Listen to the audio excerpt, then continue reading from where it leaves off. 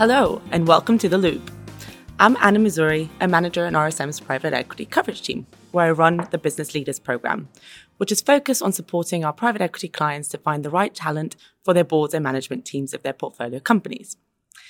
The Loop is where we untangle today's business issues by throwing real-life scenarios at a panel of experts and ask them to deliver practical advice on how to tackle current business issues. In this episode, we are discussing the first 100 days as the CFO of a private equity-backed business. Now, following a private equity transaction, the management team is immersed into the start of an ambitious 3 to 5 year business plan. It is clear that during the investment period, CFOs of private equity-backed businesses are faced with a few challenges, and that includes anything from data fragmentation, meeting tight reporting requirements, acquiring and managing talent, as well as aligning with both the CEO and the private equity investor on business priorities and the growth plan. Today, we are going to explore that first phase of running a private equity-backed business, the challenges that CFOs face, and what the role of the CFO is in preparing and delivering against a demanding growth plan. I'm joined today by Christian Jennings, CFO of Virgin Experience Days, and I'm also delighted to be joined by Rupert Levy, Group Finance Director of Agri Briefing. Welcome both. Thank you for joining us today. Christian, if we could start with you, it'd be great if you can tell us a bit about sort of your background, the company, and your kind of career journey to date. Sure. Well, thanks for having me here today. It's really great to be here. So I'm CFO of Virgin Experience Days. We are a leading provider of experience gifts in the UK and the US, selling anything from afternoon teas to driving experiences to cookery classes. And we sell about 1 million experiences a year. So I've been there since June 2018. I joined shortly after Inflection bought the business in 2017, September 2017. And subsequently, Equistone have acquired the business in July 2022. So I started my career effectively I left school at 18 and I went straight into an accounts payable role and studied night classes for SEMA.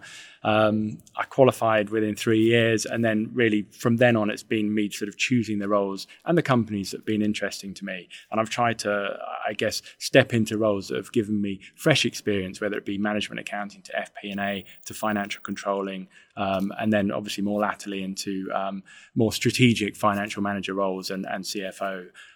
So I probably the last 10 years have been more focused on e-commerce, having worked in Moonpig and then Zoopla and Uswitch, and obviously now pure e-commerce business, Virgin Experience Days. Brilliant. Great. Thank you, Christian. And Rupert, over to you. Thank you, Anna, and thank you for having me as well. I was KPMG trained. After 6 years there, I left to join a media company, and ever since then, I've been finance director at media companies across private companies, listed companies, and most recently, private equity-backed companies. In the media companies I worked in, they were mainly focused on exhibitions, on magazines, and most recently on data. The last job I had before joining Agri Briefing was at Dodds Group PLC, which specializes in data and events in the political area. In 2012, me and two partners were part of an MBI of what became Agri Briefing, backed by Kester Capital. We bought 2 business units from UBM PLC, one in agriculture, which is the one we focused on. Over the last 10 years, we've developed that company, first by transforming the company that we bought and making some acquisitions to bolt onto that. In 2015, we went through a secondary where we exited Kester and we were then traded up to private equity house Lyceum. Through the Lyceum, they're now called Horizon process, we have been on a buy and build strategy, which also involved in 2019 a tertiary transaction. Over that time, we've transformed our business into the leading global agricultural price reporting agency, which provides pricing, forecasting, data, and events across a number of proteins in the agricultural space. In January 2023, we exited through a sale of the business to Mintec, which is a business backed by Five Arrows private equity, and over that period, we transformed a business to a business that was traded at more than a 20 times multiple. Rupert, so obviously there's a lot of pressure from various stakeholders are following a private equity transaction to hit the ground running and start delivering against that value creation plan from day one. In reality, how much can you actually get done in those first 100 days versus kind of the rest of the holding period?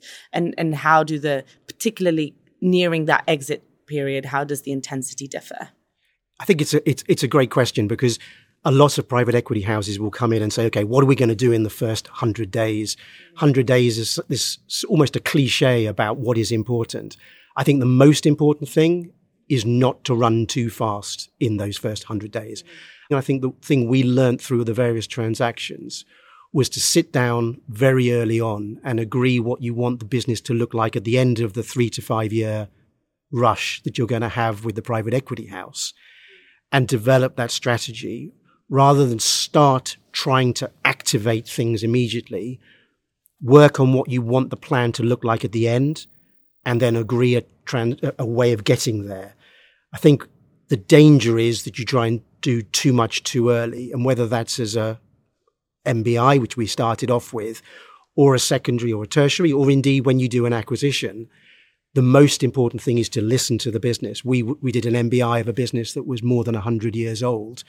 Listen to people there, understand what their frustrations are, understand what the opportunities are, and then plan.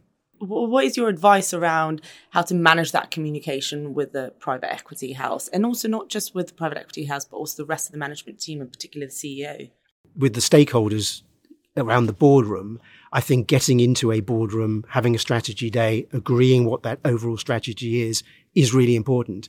As an example, in 2019, we sat around the table and all agreed that one of the most important thing was to sell off part of our business which didn't quite fit with our overall strategy. Once everybody had agreed that, it was much easier to do that, and everybody was therefore on board, understood what they were doing. I think with the wider senior management team, we were always very open. We always explained what the private equity journey looked like, that it was 3 to 5 years, that there would be a transaction. It might be an exit, it might be a secondary or a tertiary, but be open and honest. Don't pretend that it is something that it isn't. Yeah, it sounds like constant communication is key. And Christian, what are your thoughts around this? So I think, create your exit story right at the beginning is super important. I think there's sort of a life lesson there generally about begin with the end in mind. If you know what you're heading towards, then you're more likely to hit it. So I think that's spot on. I think there is a nuance there around if you've gone through a first cycle and you're going into a second stage, then there's a lot of stuff you don't have to deal with because you know the business and you've been part of those conversations through the deal process, and you've probably played quite an active part in selecting your next investor. It's more difficult if you've come in as a new CFO following a PE having acquired a business, because then you've kind of got two jobs, because you've got the job of coming into the business, learning the business, reading all the deal docs, getting up to speed with everything that's going on, building the team potentially, and then going through probably what's going to be a very intense part of the sort of the investment cycle, which is, as you talked about, getting everything set up, and whether it's identifying investment, going through, the classic 100-day plan post DD. When you go through due diligence, there's so much stuff that's likely to fall out in terms of, generally not big red flags, because if they're red flags, then potentially they'll be impacting that process, the sale process. But typically they're housekeeping things, and they'll be of various priorities. But those all need to be dealt with. Plus the sort of the standard stuff that you do post a deal around PPA, tax work on, if there's refinancing, looking at tax work. So there's a lot of sort of admin stuff, if you like, that needs doing, and that does need getting out of the way and prioritizing. But I think reshaping following an exit, and when you go through a process, you are presenting a business plan, and your investors are buying into you and to the plan. I think following that, you do need that regroup. You need that sort of strategizing to make sure that all expectations are aligned, and that, is M&A going to be prioritized? No, let's take M&A off the board. For the moment, we're going to focus on this. And so I think it is that meeting of minds and refocusing under the new ownership. Coming into a private equity backed business, some of the time the information can be all over the place. You need to hit the ground running quite quickly. What is your advice on how you can go about gathering that information from the various departments that can be quite disjointed at times? Sure. I think generally my advice would be to listen, be part of the business. And it's something personally that's important for me. And what I've always enjoyed about my career is being in a business, not on a business. So in order to be able to understand what decisions or judgments are good for the business, you need to be listening to the teams and the people and understanding the issues. So I think there's an element of actually engaging across the business, which is part of the leadership role anyway. But if you're coming into a business new, particularly, then you've got to establish, those relationships. And part of establishing the relationships is around listening and getting that feedback, and then sort of being able to draw it together to get that bigger picture. So you can then match that against where you want to be, or what the value creation plan looks like, and how identifying what gaps might exist. Yeah, again, communication is key. And I guess a question to both of you, how frequently do you revise the growth plan? And actually having retrospectively, should you have revised it more often, less often? We've all lived through a very odd few years. I mean, anybody who's been through COVID knows that business plans go out the window quite quickly when the world changes. We had a business which was 20% events. The events shut down. I think with any business, that was going to cause a problem. I think one of the benefits of being private equity backed is that you can get round the table with everybody. You can get all the stakeholders in the room, and we can all agree that this is a once, hopefully, in a lifetime experience, and you just have to reset it. I think normally we always did quarterly reforecasts. They were short term. You then looked at on a budgeting basis at the longer term. If there were changes to your market, you have to react. I don't think that changes whether you're private equity backed or private or public. One of the issues with being a PLC on the stock market is that you have quarterly reporting or half annual reporting, which can be more difficult to deal with those sort of changes. As I said, I think the private equity world allows that longer term view, which is great. Moving on to experiences of working with private equity. Each private equity house will have its own style and approach to working with its portfolio companies. Some will be more hands-on and require more frequent updates from their CFOs, whilst others might be a bit more hands-off in their communication and guidance to their portfolio companies. And Rupert, how have you found your experience of working with private equity, and how has that intensity varied over the holding period? As I said, we started off as an MBI team working into a business where we'd never worked before. With a relatively small private equity house in Chester.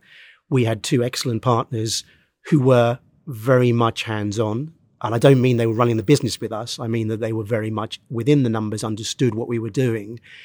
Part of that is because of the stage of the process. We were new to the business. They were new to the business. So inevitably, they wanted to understand everything that was going on. As you develop as a management team, as you develop their trust, inevitably, you get left to do more by yourself, especially if you're hitting your numbers. As the transaction comes closer, then inevitably they become more involved as well, because you're preparing all the KPIs, you're preparing the IMs, you're preparing all of that information. You then go through a secondary and you are an established management team. And so partly, I guess, because we were moving into a slightly bigger organization, Lyceum, partly because we'd been doing this for 3-4 years, partly we had a track record, you get a little less intense scrutiny. And I don't think that's because they loved us less or because they didn't really trusted us more necessarily. Part of it is the style. Part of it is where you are. And as I said, we've been doing this now for 10, 11 years. By the end of that, we were a team that, they trusted to do the job. Obviously, when there are wobbles, COVID or otherwise, you get more intensity because there's more need to be more in the weeds from the stakeholders. But I think over time, if you establish yourself as a management team, you get more autonomy. Yeah, trust is key in any relationship. And Christian, what are your thoughts and perhaps some comments around, the styles of working with the two different private equity investors within the same business? Yeah, certainly. In fact, I've actually had experience of 3. I was part of the team that sold Photobox to Exponent. And that was a very different experience as well. Following that acquisition, there was a lot of detailed analysis, consultants coming into the business. And that was appropriate for that time in the strategy of that business to do that. I think Inflection, I think we were delivering. So one of the key things here is like, are you doing what you said you were going to do, right? So if you're doing what you said you were going to do, then life is going to be easier generally. So I think the performance of the business is really key. And I think, as we went through our investment cycle with Inflection, we were growing and we were very strong.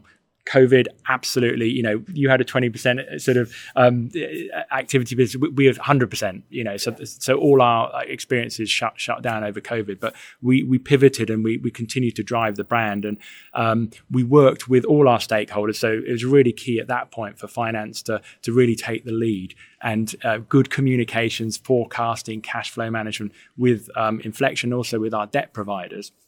And that openness and transparency and the trust that gave really helps manage that relationship and means that, of course, they're going to be very interested. We went to weekly board meetings at that point, as I'm sure many companies did. But you keep the information flowing and you answer the questions and you show that you're being proactive and you are taking a lead in running the business. And let's face it, as a management team, that is your job. So as long as you're delivering on that, then I think, you can have a good, healthy relationship. And my experience through, both Inflection and more latterly with Equistone is very healthy in that respect. And I have a personal style, which isn't going to be everybody's style, but I'm very open and transparent. I believe that is the most effective way to manage that relationship. But in the same way as you will have different private equity houses, you will have different, CFOs. And I think being able to adapt your behavior to that private equity house is obviously important. But fundamentally, you as an individual have a way of working. And I think, that is part of your own brand. I think just to add to that, which I think is absolutely right, when you've got a private equity house, everybody is aware of what the goals are. And I think one of the beauties of the model is that there is a commonality of aims and goals. You need to get to the end of the 3 to 5 year process, hopefully grow the value, do a transaction. As you said, if you are open and you're honest and where there are issues, you show issues. Never try and hide something that is a problem. Everybody can then gather around and deal with the problem, whether it's with the equity house or the debt provider or whatever. Everybody's in the same boat. Everybody's driving in the same way. I think that's where that real benefit comes in. Yeah, so building that trust and finding the right communication avenues will ensure that you maintain that good relationship and ultimately deliver a better exit in the end as well. Absolutely. It's a wider team. Actually, some private equity have slightly different approaches. So some have operating partners and actually people that are assigned to the business. So, for example, with both Inflection and Equistone, the people that we effectively went through the deal process with were the people that sat on the board and, we had all our relationship with. Other private equity houses have a different model and they will actually have a different team that will acquire the business and then subsequently sort of be helping to sort of run the board and manage the business. Yeah. And how important is the team that you build around you in obviously supporting you in delivering your aims within, and how do you go about building the right team and finding the right skill sets, right? Particularly today's day and age where technology is ever more important in succeeding in a finance function.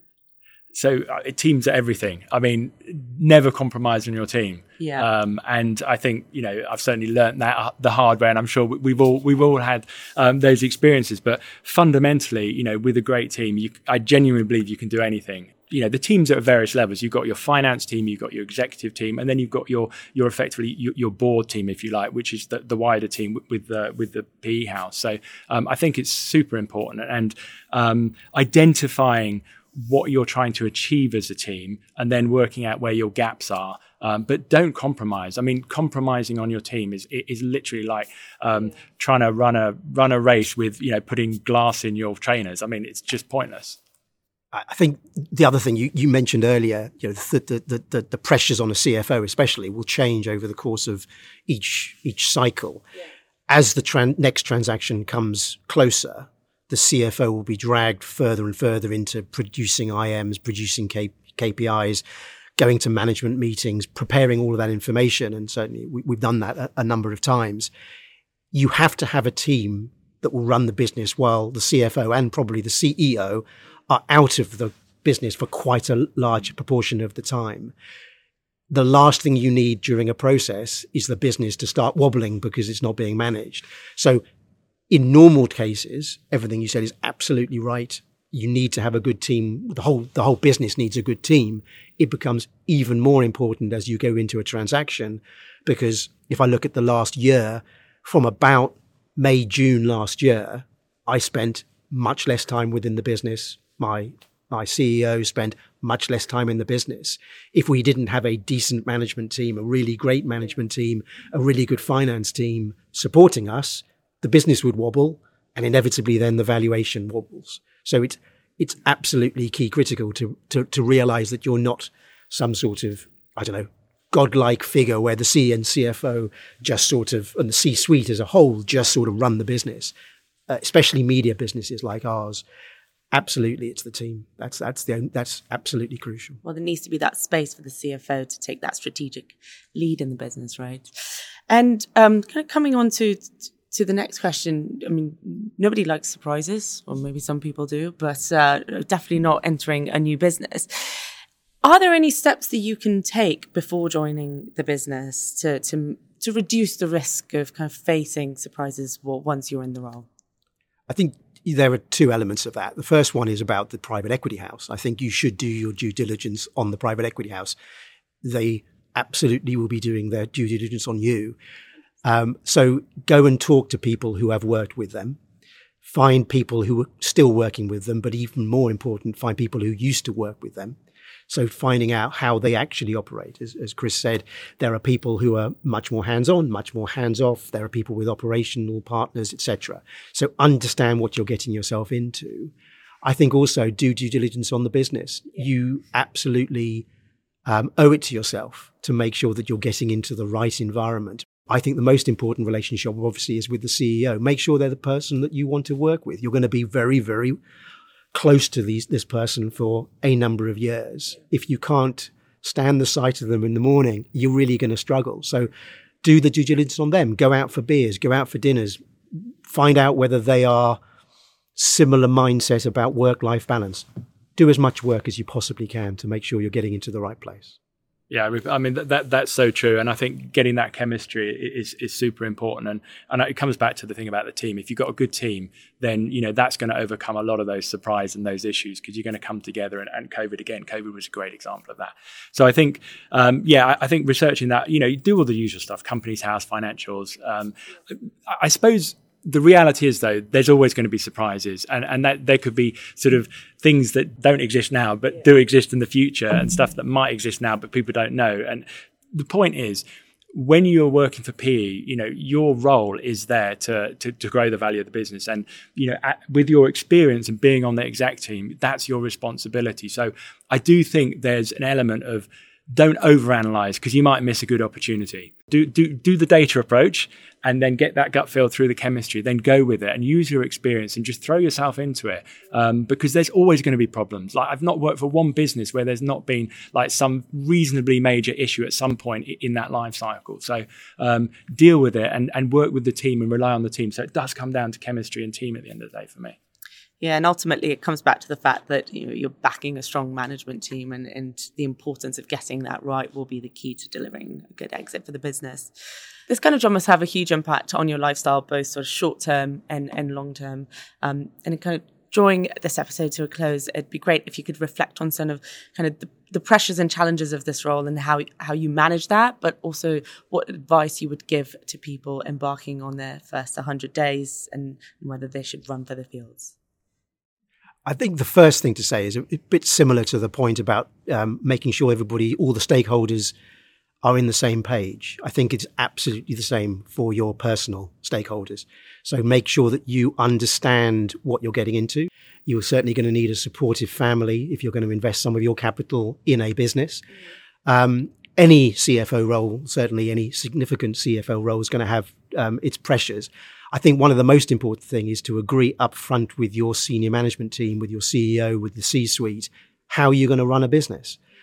When I started, we were 3 people who were all parents of relatively young children, school-age children. And we were very, very keen to keep a good work-life balance. Of course, there will be demands through M&A, through processes, through whatever. You may have to work long hours, go abroad, work weekends. But we came to an agreement really straight up front that as a rule, we were going to run a business that works very hard during the working hours, but tried as hard as possible to spend the non-working hours not working. And I think if you establish that up front, then you can do it. And I think it's really important to make sure that you manage those stresses, because there will be points in that period where there are problems, where there are processes, where you absolutely have to work all hours. So getting that balance right, I mean, not just in private equity, but in working life, I think is absolutely important. So sticking to a 5-day week. Sticking to a 5-day week. Great. Thanks, Ruben. Christian? Yeah, I listen. It's super fun and exciting, and it's really rewarding. But there are risks, as with any business, and you've got to put the time in. And I think, again, looking at the end result, where do you want to be, and always focusing on that will draw you through those more challenging times, particularly in the first 100 days. Interestingly, when I started with Virgin Experience Days, I started, and 2 weeks later I had holiday. You know what's coming. So I was on my laptop in a hotel in Croatia, supporting a refinance when I was 2 weeks into the business. And this was my, first experience. But I loved it because that's what I wanted to do. Yeah. And guess what? And this is totally unscripted, but when we sold the business to Equistone, sort of 4 years later, I was in exactly the same hotel in Croatia, closing the deal from my hotel room. It's still in Croatia? It was exactly that. Yeah. No, I promise you. Unfortunately, I've got a very understanding and supportive wife. But the reality is that's what I wanted to do. So, you take the rough with the smooth. And the reality is there's as many good times as times where you maybe have to open your laptop at times when you don't want to. But that's all part of the deal. So get yourself stuck in and just enjoy it. And how rewarding is it when the sale is done? Yeah, totally. Exactly. And that's the point. So, go with it. As long as you're happy with what you're doing, make the right choice up front and then just don't look back. So many thanks again today to today's guests, Christian Jennings and Rupert Levy. If you'd like to contact us and discuss more on this topic, you can find us on www.rsmuk.com, and our contact details are in the show notes. We're always keen to hear your views, so please do rate us and leave a review. To stay in the loop, please subscribe to The Loop and listen to our next episode, where we will untangle more of today's big business issues. Thank you.